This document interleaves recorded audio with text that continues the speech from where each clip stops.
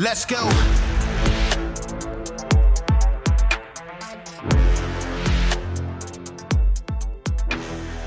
Welcome to Citizen. We have two special guests today, Alana and Dean Stott. Tell me who you guys are and how we ended up on the show today. Because it's going to be, usually it's just one person, so it's easy. Just give me your background. But now we've got two people, and I need to hear your individual backgrounds and then how it intersected.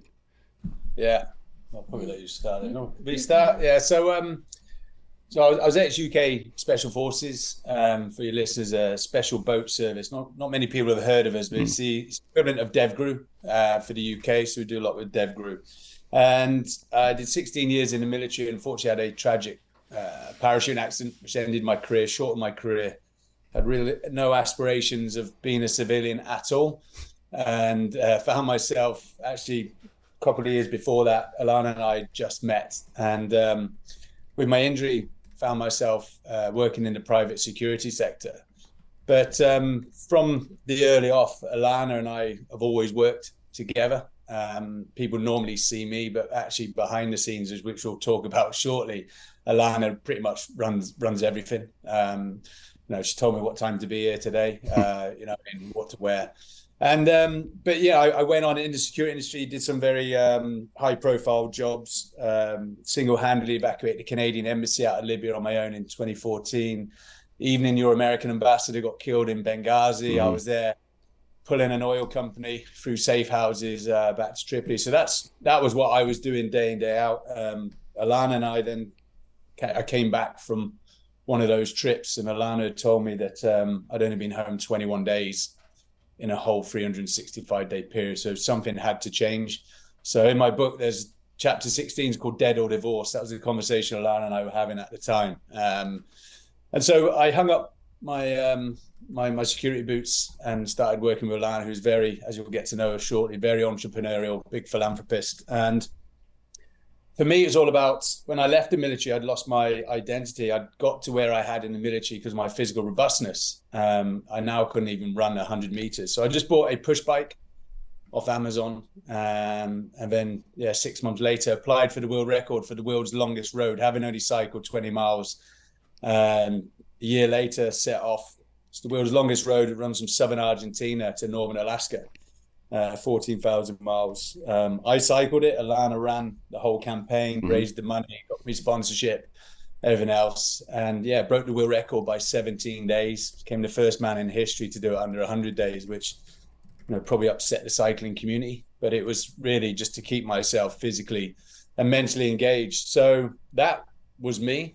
But as I've touched on, none of that would have been possible without Alana. So I'll bring Alana in. Yeah, I grew up in Aberdeen in Scotland, so I was like 1,000 different jobs, but finance was my main background. So I'd been a debt collector, and then when I met Dean, I was a bank manager.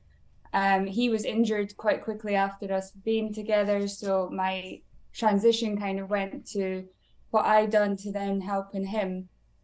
And that was like a different world for me, because he'd gone from being at the top to the bottom, and we had to kind of pull him back up. But funny enough, how I met you, I think I met you at the 511 event at the SHOT Show, and that's really the typical fashion of Dean and I, because it was Dean's sponsored the 511, but he's never around to do any of these things because he's always here, there, and everywhere at the last minute. So I was there with the baby, kind of representing Dean.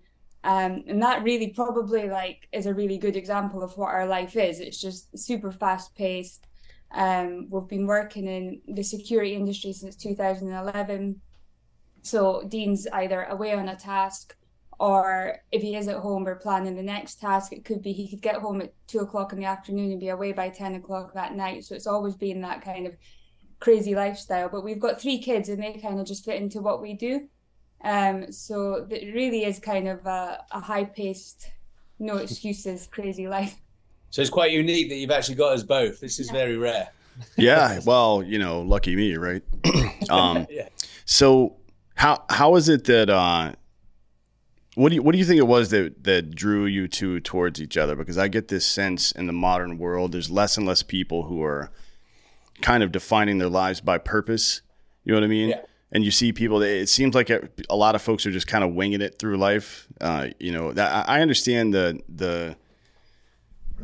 don't know, I guess the sentiment that some people share, that they feel almost fatalistic about their lives because, well, I'm supposed to do this by this age and then this by this age. And people, the rebellion to that was just to do nothing, it seems, right? I mean, which is fucking stupid.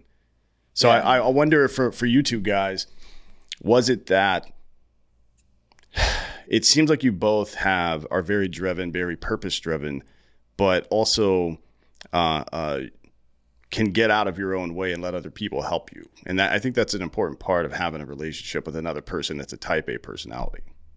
Yeah. Yeah. I grew up, you know, it was always the buck stops with me in my life. Like there was never an excuse or somebody else's fault. If it went wrong, it was me that needed to fix it. So my mum died when I was 15 and she was a single mum.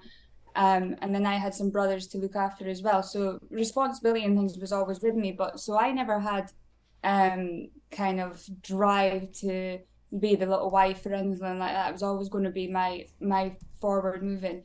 But so pretty much being single till I met Dean. And then when I met Dean and I saw this other character who had drive, who had purpose. And I remember the first thing that really drew me to him was he said, you know, do you enjoy being a bank manager? And I said, well, I can do it and it's easy, but it's probably not the full thing that I want to do. And he says, well, you know, if you could do anything, what is it you want to do? And I said, well, I've always wanted to be a spy. That's what I've always wanted to do. And the very next day he had the application form for MI6 and had set up a call with me with one of his guys who was in Whitehall to talk me through the process of how to do it. So that was the moment I realized, yeah, this is the guy that he's got the same kind of focus and mentality as me. Yeah, and we're coming up to 14-year anniversary from when we met. And unlike Alana, who was single until I met her, I had a couple of failed relationships. So I was like, I am done with relationships. And, you know, being single in the Special Forces, my sort of passion was just to go on deployments and that was it. So I actually wasn't looking for any partners at all, and that's typical the case. You know, I've never been on any dating apps. You know, I probably wouldn't know how to log in. I'm such a technophobe anyway. So I just we just bumped into each other. I mean, we just hit it off straight away. And what I liked about the difference, I'd say, with Alana is in my previous relationships there was a lot of, we don't like you doing this, we want you to leave the military. Whereas Alana was no, I like that you're in the military. And was pushing me. So I was pushing her, but she was also pushing me. And then if I ever doubted myself, and there was a few occasions, especially after my injury, and you know, Alana was the one who picked me up. And she's like, no, you can do this. From a personal perspective, you know, I didn't plan on leaving the military. I didn't have that transition runway. It was literally a short period and I was out. You know, the military are very good. They're like your mother, your father, they clothe you, they feed you, they pay you on time, you know, they sort the electricity, the gas. So you can focus on your job solely. You don't have to worry about that background noise. So I joined the military at 17 and sort of left those responsibilities to the military. So my worries of becoming a civilian were like Alana's day to day. It was nothing. Alana set up a security company on a mobile phone in about 10 minutes. You know, for me, I'm like, oh my God, I wouldn't even know where to do the paperwork. So we identified quite quickly our strengths and weaknesses. Alana very much so in the business, how it has some money and stuff, and me just more operational on the ground. And so that really formed quite a bond quite early as well. And Alana wanted something new. So when I was getting out, Alana trained she's trained in close protection, surveillance, maritime security. No, we were going to do it together, a bit like in modern day Mr. and Mrs. Smith. You know, that's what we were sort of looking at. But then Alana fell pregnant with our first daughter, so that sort of changed. Of course, it was his daughter, right? Everybody in special operations has daughters for some reason. I don't know. Yeah, is that a thing with the SAS and SBS as well? Because all of our operators over here just have daughters. Always. We have a theory. Because I was in the engineers before, so I was the senior diving instructor. All the divers had daughters as well, and they reckon it's to do with pressure. They reckon pilots, divers, it's to do with pressure. I don't know whether that's good, because one of my friends actually, you know, he had 3 boys and all that, so he's just thrown that theory out the window. But yeah, I do hear it's a common theme. I don't know whether it's just to really, young girls will wrap their fingers around their dad, or it's maybe punishment. punishment. That's the anecdotal theory, is that it's punishment for all the bullshit, but there is some truth to it. That there's definitely a high rate of female birth amongst special forces operators, at least here in the U.S. You mentioned something about not having a runway, and I don't know how well the UK does with this, but the U.S. military doesn't do a great job of preparing people for life after the military. You know what I mean? And it's like just having it, but it's reflective of our public education system as well. We teach stuff that we think people need to know, but how many kids coming out of school know how to change a tire or balance a bank account or do their taxes or any of this shit, right? I mean, they're woefully unprepared for life. And then in our situation, I got out when I was 30, so it wasn't that bad, I guess. But when you're like in your late 30s, early 40s, and your entire adult life has been managed by somebody else, and now all of a sudden it's like, all right, you got to do all this stuff for yourself. It's a bit much, and we don't do very much to really help people during that transition period. Even when you do have the runway, it doesn't really work out that well, in my opinion.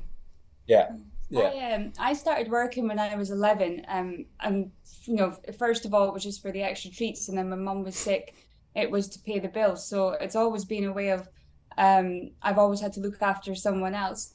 So when Dean was getting out, I went to the little transition workshop that they had just to see what kind of thing was being offered to the guys, and I was like disgusted. I was like, what the hell is this? Like, okay, we'll teach you how to write a CV. Well, there's not much going on that CV apart from that one little career you've had for the last 20 years. But what about the fact that you're about to go from a full-time employed job to self-employed? Your mortgage status is going to change. Like, do you have a house yet? Things like credit cards, have you got any of them sorted out yet? How are you going to budget plan? All these things, nothing was taught. And I spoke to the guy at the end. I was like, is this it? Is this as much as you're going to teach them before you send them off into the big bad world? And then also, when you go out there, will you mind just not killing anybody else or getting into any fights or getting drunk or anything else? Because if you do, we're going to arrest you and put you in jail. No shit. But when we go on an op, we'll build a fucking mock of the building and run through it 200 times before we go raid that building. But no real preparation for actual life. You know what I mean? And I understand why during the time in service, they try to take some of that stuff out of your hand because distracted equals dead. But man, I'm not sure that ignorance is bliss in that situation. You know what I mean? Go ahead. So I think for me, my personal one is, I got out in 2011, as Alana touched on. It was, here's how to write a CV and interview techniques. Well, I've never written a CV and I've never had an interview since leaving.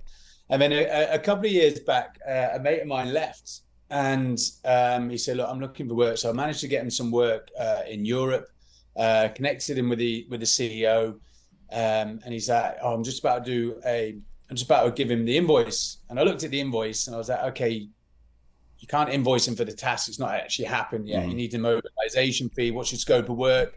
And things like that. He said, what does all that mean? And I said, right. I said, what they now teaching back in the special forces? He said, CV and interview techniques. It hasn't changed. But what they do is the guy who's actually running them as well for the special forces is a guy who's never been in civilian street himself. It's a we call a late entry officer. It's another job that can be filled by someone still in. They don't have anyone from that sector. So, I sat down with him and I explained that. I think they're slowly getting there. I do a lot of work here, or $5 of my book goes towards the Honor Foundation, which is, I've been along to one of their transition programs to see that 13 weeks. And that is so far advanced from where we are in the UK. My old unit, the association I met them last year. They're coming over actually to see how you guys do it. So if you think you're not doing it well, we're still behind you over there as well. Yeah, and we're all ahead of Canada because they'll just give you a free punch card to go get a suicide if you feel like hey, you're having a bad day. Here's suicide for you. It's crazy up there. Exactly. I didn't know if they had a military Canada. I wasn't too sure. They have good snipers. Yeah, that's it. Understand who they are as well. Part of my book on how to ask for money, I talk about the guys that I work with. They'll come out and they've got no idea how to charge for the service, what value they are to the work they're doing, or how to write a business plan or anything, right? Yeah, I'm going to do a close protection task. I'm getting paid $250 a day for it. It's awesome. What? No. Like we need to look at that. And I think really trying when I'm speaking to them about, I've seen guys and I've said like, right, what's going on? My finances are bad. Let me look through. Well, these 5 invoices haven't been paid. Oh yeah, I don't want to send them because the task's over with now, and I feel a bit awkward asking for the payment now. And it's like, dude, this is your money. This is your life. You've got to pay the bills now. Well, we come from best way to explain it when Alana mentions that. We come from a culture where, if I was in Afghanistan planning a mission, I need 2 CH-47s, I need a UAV, I need some fast air, I need 40 guys from the squadron. We need this is it. No one gives me a bill. No one tells me the cost of all that, a scope of work. It's done. It's automatically done for you. So you enter a world like that and you don't see the value of life. When I evacuated the Canadian embassy, I charged $7,000 for 8 military and 4 diplomats. For me, it was about the right thing. It was getting them out and making sure they were safe and home. Whereas actually it's the world of business. Alana's like, well, there is a cost on that life, and it is what this is. But we come from an environment where our mission set is to protect and help people, and we don't see a value on life when in fact we should be knowing our worth, which Alana talks about more. I mean, actually putting a cost on that because we are worth a hell of a lot of money to these corporates. Yeah, it's interesting, Alana, the book, How to Ask for Money. You took your expertise in a field and then you ran into to this guy who you're like, I just imagine you're like, okay, you're fucked up like a football bat over here. Like this guy has no idea what he's doing. And then just correctly probably assumed that that's a bigger, more pervasive problem throughout the veteran community, right? And which it is. And then you use your institutional knowledge to help people in finance, especially with when it, like what we're talking about when it comes to entrepreneurship, because one of the biggest barriers to entry is just the anxiety associated with not knowing what the fuck to do. People just don't know what to do. They don't know how to write a business plan. They don't know how to develop a capitalization table. They don't know how to do any of this stuff. They don't know how to go ask for money, right, from people and then be able to demonstrate the value of their product for that money so everybody feels good in the situation and they make the right partnerships, right? I think it's a big, like we're in this creator economy globally, but particularly in the West now. And there's a lot of people taking big swings and I see a lot of big misses, and a lot of them are unnecessary misses because if they had just had the information that you have, right, they would have been able to do all this stuff. I think the amount of times I see an amazing business with amazing people, like a team that could really just blow up, and they fail because they've not got that side of it right. The business side of it isn't right. They've got the right team, they've got everything that's going, but they've not got that side done. And I think for me, going back to like when I was a debt collector, I got the job as a debt collector. And really, at the time, I was doing door-to-door sales. So I was walking around Scotland in the middle of winter at night time. It was freezing cold. And I was like, I want a different job. So I got offered this job. And it was, it was a really male-dominated environment. And their approach was knock on the door and shout and scream at the person asking for money. And I was like, well, that's not going to work for me. I need to do something a bit different. So I would sit down with the person and be like, right, where did this go wrong? Where's your budget gone wrong? How did it happen? Let's do a plan. Let's sort it out together. And then eventually I became the #1 debt collector in Scotland just because I was helping them rather than forcing them, and they would pay me first.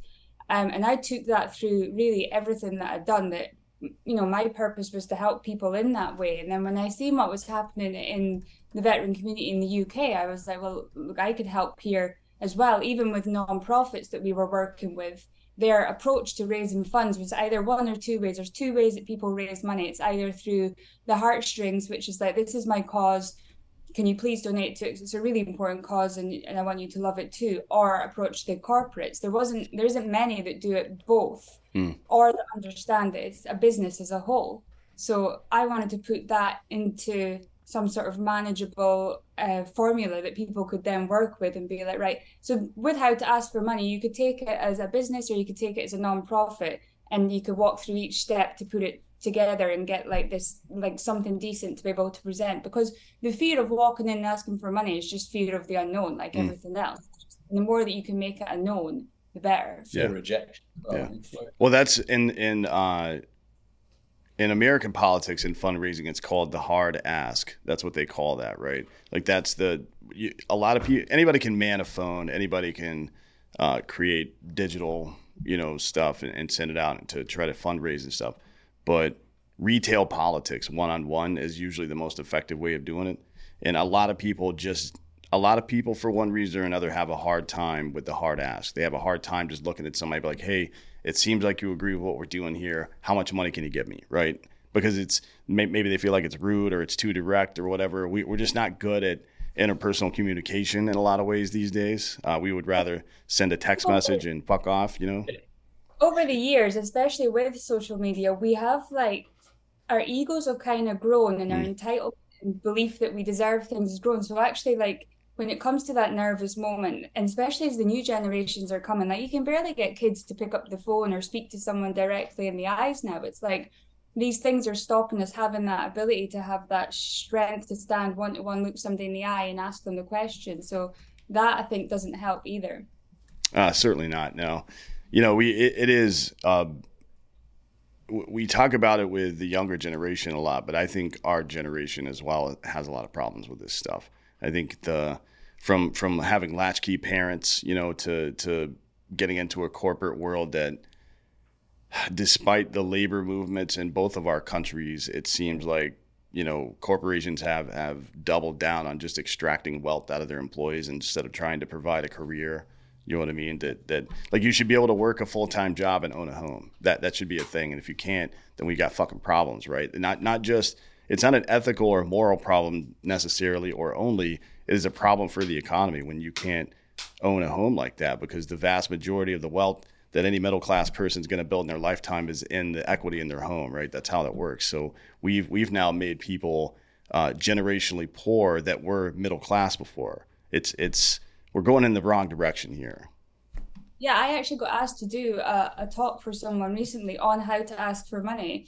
And the guy came on the phone. He says, what is it you talk about? It was to a large media company. And he says, what is it that you talk about? And I explained it's about teaching people their value, understanding their worth, all those things.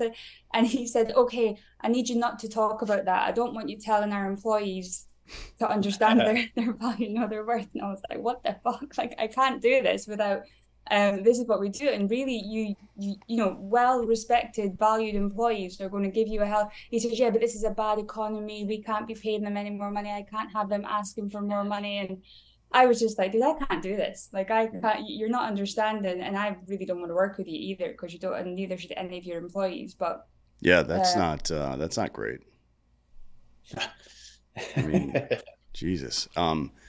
So you've written another book, She Who Dares. And I assume that's kind of taken from Who Dares Wins, which is the SAS motto. You guys have a different one, right? SBS has a different motto, right? Yeah, by strength and guile. Yeah, I like that. So. But tell me about that book. This is kind of like your autobiography, or what is this?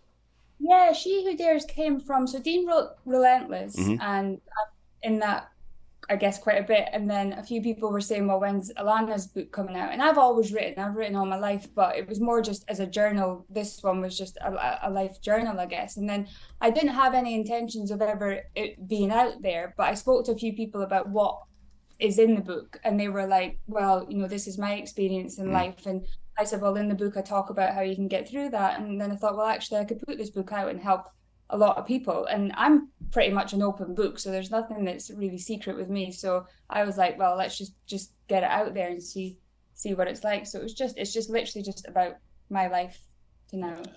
And tell me about Relentless. This is about your journey, I suppose. I mean, it's like take it back to the beginning, joining the military, and then whenever you decided to elevate yourself inside the military, I like the term relentless, because the goal of selection is to not quit, right? I mean, that's like it, yeah. You can't. I want you to talk about the mental state that you have to be in, where you just can't give yourself. It's like Cortez burning the ships. Like you don't give yourself an exit strategy. I'm here to win, and if I don't win, then I'll fucking die, I guess. You know. Yeah, well, that's it, and I'll touch on that as well. So, yeah, the unrelenting pursuit of excellence is one of the ethoses of the UK Special Forces. You know, you never are excellent; you're always pursuing that excellence. So, for me, actually, I never had any ambitions or any aspirations of writing a book at all. The reason I did the bike ride is because I wasn't smuggling people across borders. But because of the success of the bike ride, you know, the world record was 117 days. We did it in 99 days. And I became the first man in history to do it under 100 days at the age of 41. So I was trying to prove to people it's never too late to get into a sport. But then more impressively, Alana raised $1.3 million for charity as well along the way. So when we got approached to write a book, I was like, okay, about the bike rider, no, we want to know about you. So the book's basically in 3 phases. The first phase is my childhood and the military. You know, my father told me I'd last 2 minutes in the military. He was a military man himself. So, okay, that's the fire in my belly to prove him wrong. Sure, and there's a lot of anecdotes like that in the story. I'm sure he did that on purpose. Oh yeah, without a doubt. He did that on purpose. And a bit like Lana, I came from a broken family. I ended up in a homeless home in Moss Side in Manchester, which was the roughest area in the UK. So talk about, you know, you can be at the bottom, but you can get out of that pit.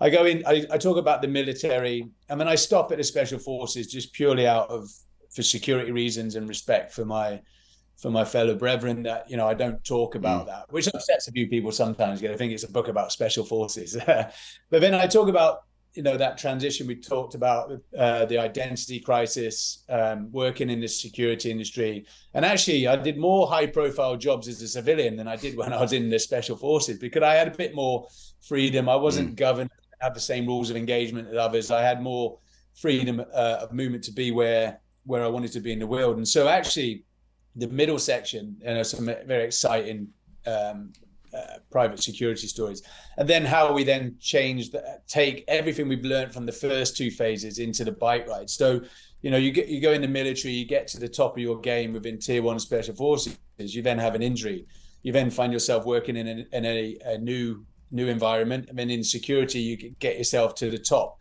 But can you do that a third time in a sport that you've never done before? So actually, and that's what we did. I'm not the type of person just go join a cycling club. It's like Alana found the world's longest road. I was like, perfect. You know, it might sound quite arrogant to especially some cyclists who are like, well, this guy's like 200 pounds. He's only ever cycled 20 miles. But when you touched on it then, and we call it no plan B, is when we were training for the bike ride, Alana was fundraising. She raised £70,000 at an event in Scotland, and £50,000 of that money had to go to a deposit for the Hilton Hotel in London for the Welcome Back event. So before we'd even set off, we had a committee planning the Welcome Back event. So there was no pressure. And one of our good friends, she's a big events organizer, and she said, what's the contingency? And I never used to answer her. Alana would say, well, the contingency is we go to Dean's funeral. It was only when I came back that I sat with her and I said, look, I said, Amanda, if I knew there was a contingency, when it got hard on that bike ride, you know, when it got difficult, you would automatically start veering off towards that contingency. So for me, there was no out road. The only road was straight. You know, you block off those exit routes. And that can be people as well. I think the one thing that we do now is we help people that are doing challenges or doing fundraiser things, and we can normally tell within about 5 minutes on the call whether they're going to do it or not, and that'll come from the way they're speaking and the way their people around them are speaking. You know, if there's excuses being made, well, if he doesn't do it, then this, like, I'm almost like, you're not going to do it. And we can tell straight away if somebody's got that kind of eye of the tiger focus to drive ahead and do it, or if they're going to be looking for the easy way out. This episode of Citizen is brought to you by Black Rifle Coffee Company. Join the Black Rifle Coffee Club and get fresh roasted freedom delivered straight to your door. Black Rifle Coffee Company is veteran operated and supports America's military, law enforcement, and first responders. Get premium coffee delivered every month. Choose your favorite roast, rounds, and delivery schedule anytime you like. Members also get free shipping and access to exclusive partner discounts. The best value you're going to get from Black Rifle Coffee is the Coffee Club. As again, you can choose the roast, whether you're like light, dark, or medium. You can choose the texture. You can choose whether you want ground coffee, whether you want to grind it yourself and get whole bean, or if you use a Keurig and you want the coffee rounds, and the delivery schedule with a wide array of options for that. Get 20% off your first order with the code CITIZEN. So go to blackriflecoffee.com, sign up for the Coffee Club, use the code CITIZEN, and get 20% off your first order. This episode of Citizen is also brought to you by ghostbed.com/Drinking Bros. Right now, Ghostbed is offering 40% off Ghostbed bundles, where you get a mattress and an adjustable base. For everything else, 30% off if you use the code Drinking Bros at ghostbed.com/Drinking Bros. If you get the 40% off deal, if you use the 40% off bundle deal, you're going to get a mattress and all your stuff, your base, your sheets, your pillows, all this stuff for about $30 to $35 a month. They've got a 0 down, 0% financing plan for up to 60 months, 60 months. That's 5 years, about the lifespan of the average bed. So it works out great for you, works out great for the company. So go check it out. Go to ghostbed.com/Drinking Bros. Whether you're in the market for a bed, an adjustable base, whether you just need sheets or pillows or any of that stuff, they got the best. The mattress protector, the weighted blanket. They have everything you need there. 30% off everything. Use the code Drinking Bros at ghostbed.com/Drinking Bros. Or if you need that adjustable base as well and the mattress, get the bundle and everything else you add onto that deal is 40% off. Sure, yeah. I mean, is that part of the talks you give to this guy? Because I think it's, some people don't know it yet. You know what I mean? It's the way we talk about things can shape the way we think about things, right? And it works in both directions. The way we visualize things can also shape the way we speak and act. But I think it goes in the inverse in a way that's a little bit harder to track. So I don't know that everybody is keenly aware of what's happening inside their own head sometimes. Where when we give ourselves excuses, or we talk negatively about ourselves and aren't able to take compliments and things like that, which I have a problem with myself. It shapes the way you think about it. It's kind of a fatalistic, defeatist attitude sometimes, and that stuff it'll creep in times of great stress. That asshole in your brain, it's like you can't do it, as they're talking, and you're just feeding that dude ammo to use on you. You know what I mean?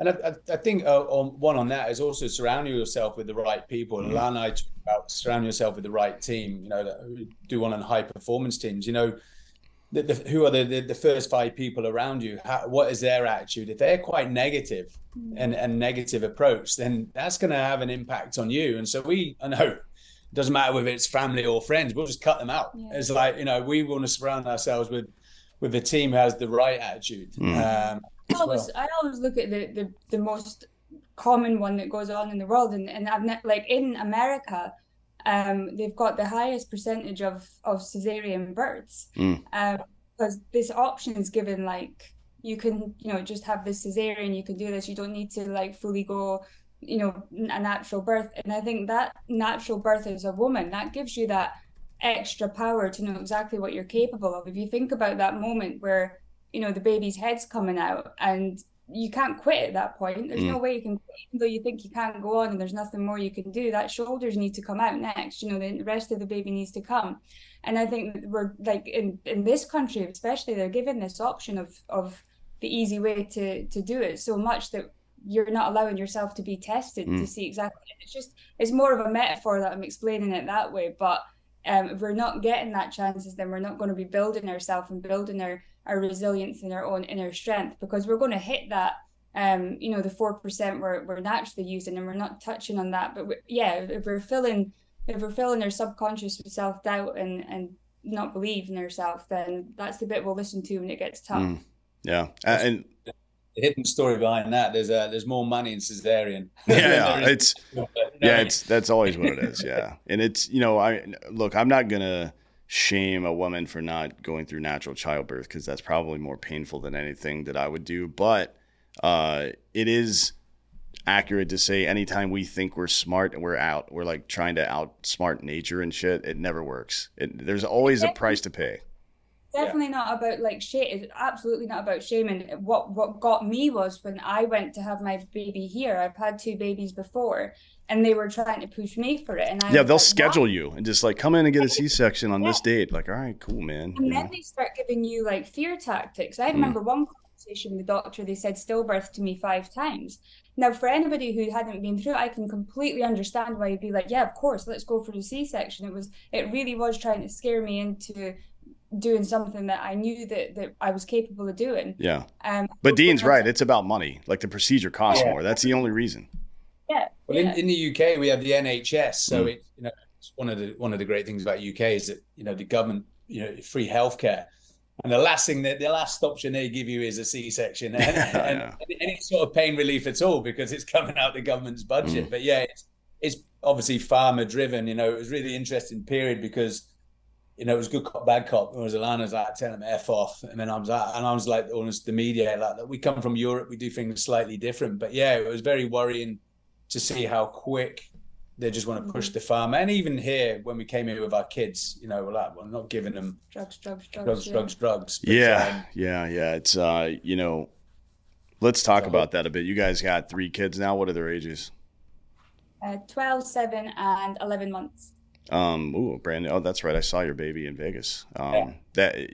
So what's it like now raising young kids? I mean, it seems like all the stupid shit that goes on in social America, all the, you know, social politics bullshit. I don't know why, but over the last 5 years or so, they've just like laser focused directed on trying to pump the shit into kids.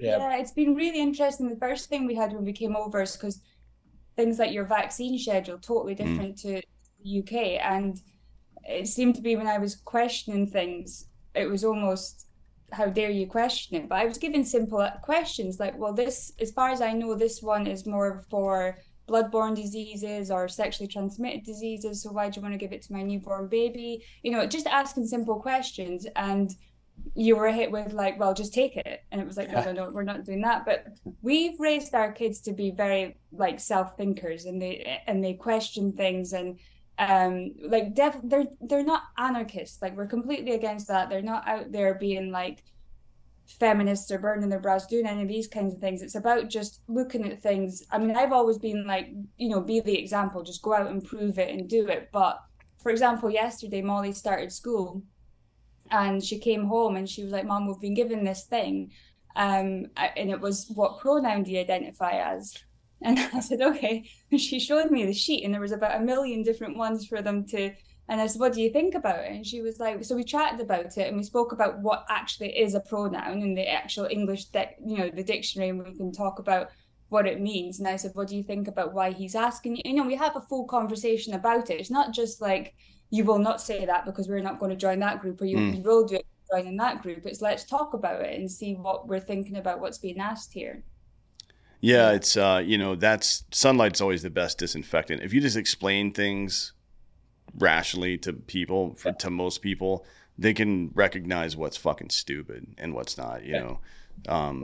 And especially when there's social pressure around it. I think if you raise somebody who's skeptical, but also like just generally speaking, mentally resilient, they don't fall for that stuff. You know what I mean? The pressure doesn't change the way they think. I think it's really more important than any given thing that you teach a young person is to teach them how to think, right? And how to be skeptical of nonsense.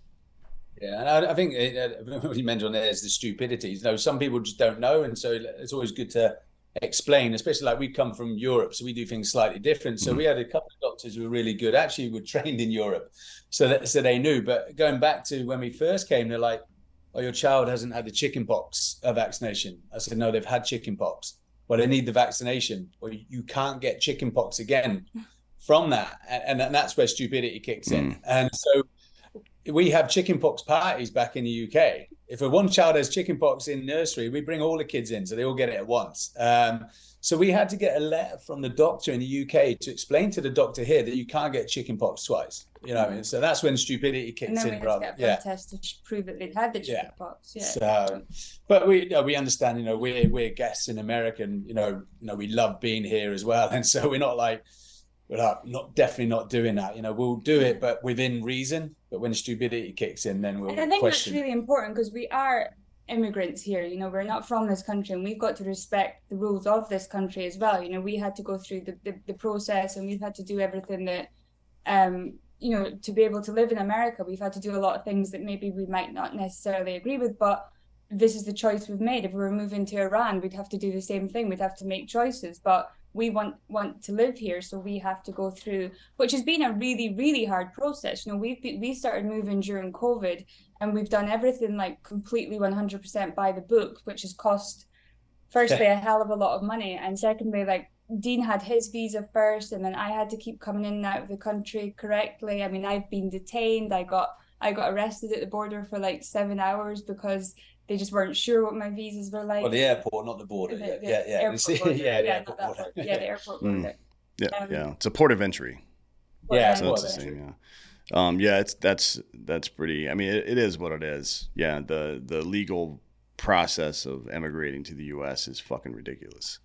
and we have a lot of British friends here, and it doesn't. It seems to be the same for them, but we understand that long term, yeah, you do it correctly, it is worth it. It's changed our Sure. lives. Being Yeah, but it shouldn't be. I mean, it's all kind of predatory here, right? It's all built around having to go get an immigration attorney. They make it prohibitively complicated, just so you'll have to go get an immigration attorney and pay this asshole another $5,000 to $15,000, not including the services that you have to get from the government, right?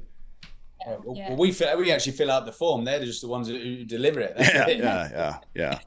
So it's silly, man. It's like, it reminds me of Office Space when they're asking that dude what he does, and he goes, "Well, I take the reports from this person. I'm a people person." You know what I mean? It's like, all right, congratulations, dude. You're fucking our country up, but yeah, it's weird. Say to us, go the illegal route, and we're like, well, we wouldn't want to do that. Like, that's horrendous, but. The legal route is definitely really hard, but 100% we're really pleased to be here, and but it has been like an eye-opening process. Sure, yeah.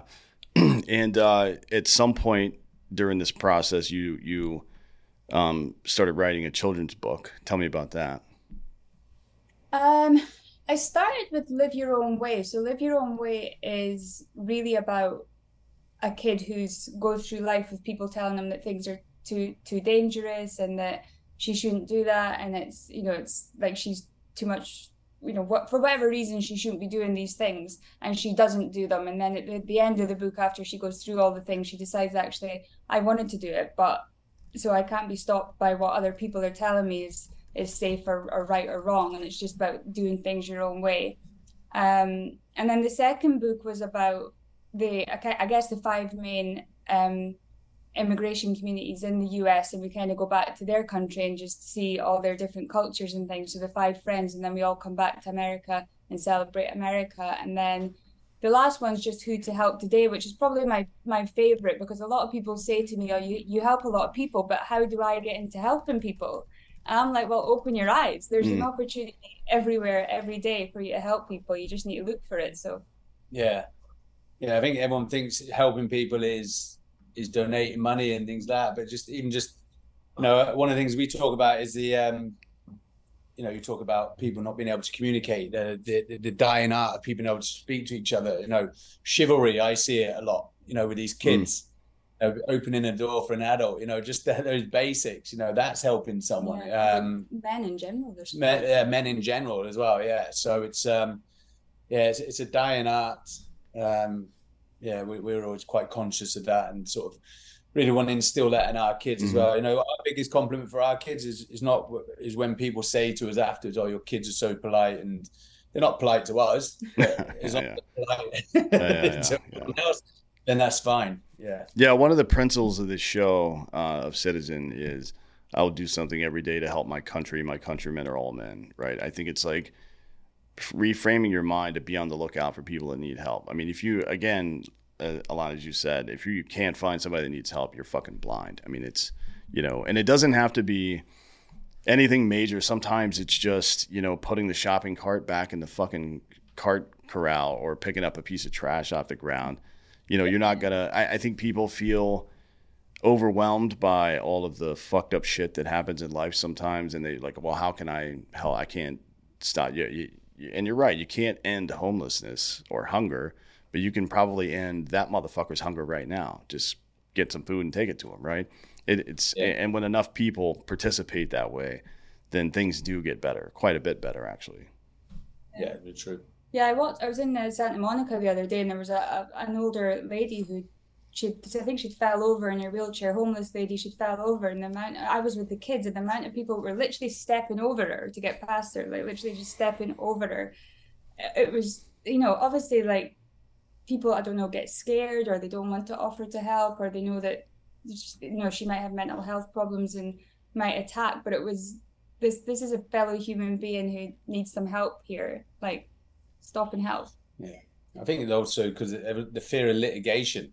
If you forget that, so that's one thing it was quite good in the special forces, is that not that you were above the law at all, but we knew the law, and we knew that if there's any sort of, because we do have our own army legal system as well, but if you step in, you're about to kick in a door, if you have any fear of any potential litigation, you're going to pause. You're not going to be your true self. And so that's the same here. The amount of people I see these videos on Instagram, someone being assaulted, and there's 40 people with mobile phones. I think they all should be accountable and charged as well. I think there should be an element of bringing it back. That you should. Who's that gentleman who intervened on the underground, the ex-Marine guy? Mm-hmm. Yeah, and it's just like, everyone's just fearful of that. And so, I think the litigation sort of culture doesn't help at all. But we need to get the balance right. That's the thing. And what you're saying is that fight, flight, freeze, or film seems to be the fourth one now. Like that's the reaction now. It's like, put the phones away, get the phone away. Is it like that in the UK as well? Because it's definitely like that here. I mean, look, the bystander effect has been around a lot longer than cell phones or social media, for sure. So this psychological principle that the more people are present, the less likely somebody is to intervene, that's been around for a very long time, maybe all of human history, but it has been amplified to a great degree now. It isn't just group fear or group anxiety keeping people from doing stuff now. It's become voyeuristic. Yeah. I think for me is, as you touched on, it's the fight, flight, freeze. Not everyone is capable. People's reactions are slightly different. But when there's a group of people, there's someone in there who's a fighter. I don't know whether it is the repercussions or whatever. There's a great video back in the UK. I don't know how old it is now. These guys on mopeds just smashing the jewelry shops to get, smash and grabs. And there's a woman just comes out of nowhere. Just see her like running in with a handbag and just start battering them. And all these grown men are just stood there, and it's like, but that's a different culture, a different era. What I mean? So this may be, they're not used to. But I think they don't know what to do. That whole cancel culture as well. That people are scared to say what they actually believe now. That's the other thing, is like there's nothing, and I think that there's, to be able to stand up and say what you believe doesn't mean that you necessarily believe that same thing in 5 years and that you should then be punished for that. My opinion, I love the fact that I've got an open mind, and you can change my opinion if you give me the right argument to it. Like, it's not going to stay the same. So I think we can evolve and we can change. So we shouldn't be scared of saying what it is that we're thinking right now. But I think the way that it is in the world, it's like you're going to get your accounts shut down, or you're going to get canced, or nobody's going to speak to you, or you lose your job. Yeah. Yeah, it's people worried about the repercussions. If you don't agree with one, talking about divisions, especially in the US, you're one or the other. And if you don't agree with that, then you're automatically a racist or a homophobic. That's not the case. And I think understanding that we're susceptible to being manipulated. I work a lot in human trafficking. That's the main area of what it is that I do. And there's only certain times that it'll get put into the forefront. And then when it should be put into the forefront, if we took like the George Floyd, for example, there was such an uprising about this one person, about what we should be doing in cultures. And it's like, it was driving me crazy because, okay, whatever your thoughts are on that situation, but there's 46 million slaves in the world right now. Pulling that statue down or doing that thing isn't, why don't we focus on this rather than this one person? Sure, in here. Well, you can tell it's an industry, right? It isn't really, it's not a social movement anymore. It's a business. This social justice stuff is a business now. Because you're right. I mean, I do a lot of human trafficking stuff as well, and mostly on the migrant side. That's what I've been tracking on. But we found recently there's 85,000 migrant children who are just missing, right? We don't know where they are. So they come over the border, they get detained by CBP, they're pushed over to ORR, the Office of Resettlement, and then they're sent to one of these private groups like Southwest Key Programs or MVM Inc. or one of these companies, and they get sent to a sponsor, right, that's unverified. It's just a human being that knew that this other human being existed. That's kind of the threshold. And sometimes 7 or more to one location, right, like one physical address, which doesn't even exist, which is not a real home or anything. Like, it's like a strip mall building. And as of a month ago, there's 85,000 of these kids that they don't know where they are, right? 85 fucking thousand, and just in the last 6 months or so. And I wonder, I want to get your perspective before we get out of here about this, because I know you do work in that area. This movie, The Sound of Freedom, it's a bit churched up Hollywood stuff, a little bit of it, right? But this is a real fucking problem. And I wonder, from your perspective, why do you think that the political class, the media in Hollywood are trying to fucking tear this down and pretend like it's some kind of conspiracy theory? Because it is very real and very demonstrably real. With Sound of Freedom, I think, so from the number of communities that I work in, and I've got a set group of human trafficking organizations that I really work with and I really trust. The movement itself, with anything, like whether it's drugs, whether it's alcohol, whatever, whenever something becomes a focus, like the opioid crisis, there's so many organizations pop up and want to take advantage of the funding that's available, the kind hearts and things. I think with Sound of Freedom, it's given a great focus to the trafficking problem. I think where especially a lot of the people that I work with, the issue comes is that it almost kind of gives us an idea that that's how trafficking happens. And that's not necessary. What it does is, for me, I worry about the focus. Now, I do like whenever something gives it focus, but when it's fully transparent as a true story, I think that's my concern, is because the true story is that your kids sitting on the internet right now talking to someone they don't know, those are the ones that you need to worry about. Grooming is, 83% of kids getting into this are coming in through online now, and grooming is the way that it's happened. So when we see like things about kids getting bundled into the back of cars or kidnapped or all this kind of the taken effect, really, it's taken away from the fact that your kid is more likely to walk freely into that person's car. And then you've then got to try and, like, a trafficker loves a kid who's been manipulated, it's the whole kind of love bombing, the grooming process, because once you can get them to believe that they're doing this because they want to, and they go through the grooming process, that's the hardest part. It's easy to identify a kidnap victim or somebody who's actually not in this because they want to be rescued, because most of these girls, you're trying to rescue them when they're so psychologically messed up on drugs that they don't even want to come out. So there's I think, from the people that I know that have an issue with it, the issue is because it's pulling a highlight not to the way that it's actually happening. I could tell you about how the elites and some of the less favorable people have got a problem with it. I don't know what their issue is around the religion part of it, because honestly, trafficking has nothing to do with religion. It has nothing to do with politics. It is power and money, and there's nobody who, you could be the richest of the rich, like kids that are from ultra high net worths are just as susceptible as the third world kid with nobody around them, because they're looking for isolation, they're looking for vulnerability, they're looking for something that they can just get that hook in to be the person that will be able to convince them to do other things. So on the religion and politics side of it, I don't particularly have a comment, but I think it's Hollywood, as you know, we're Hollywood, the fine line between authenticity and entertainment. Sure, It's made it look like really sexy, go door kicking, where Alana focuses more on the child exploitation, online protection. If you can manage this part at the beginning, then you don't need to be door kicking in months down the line. Sure, they know what they're looking for. So so there's mixed, we hear mixed views about it. And Alana, I don't know, we were in Scotland last month. Alana's just been awarded the MBE from King Charles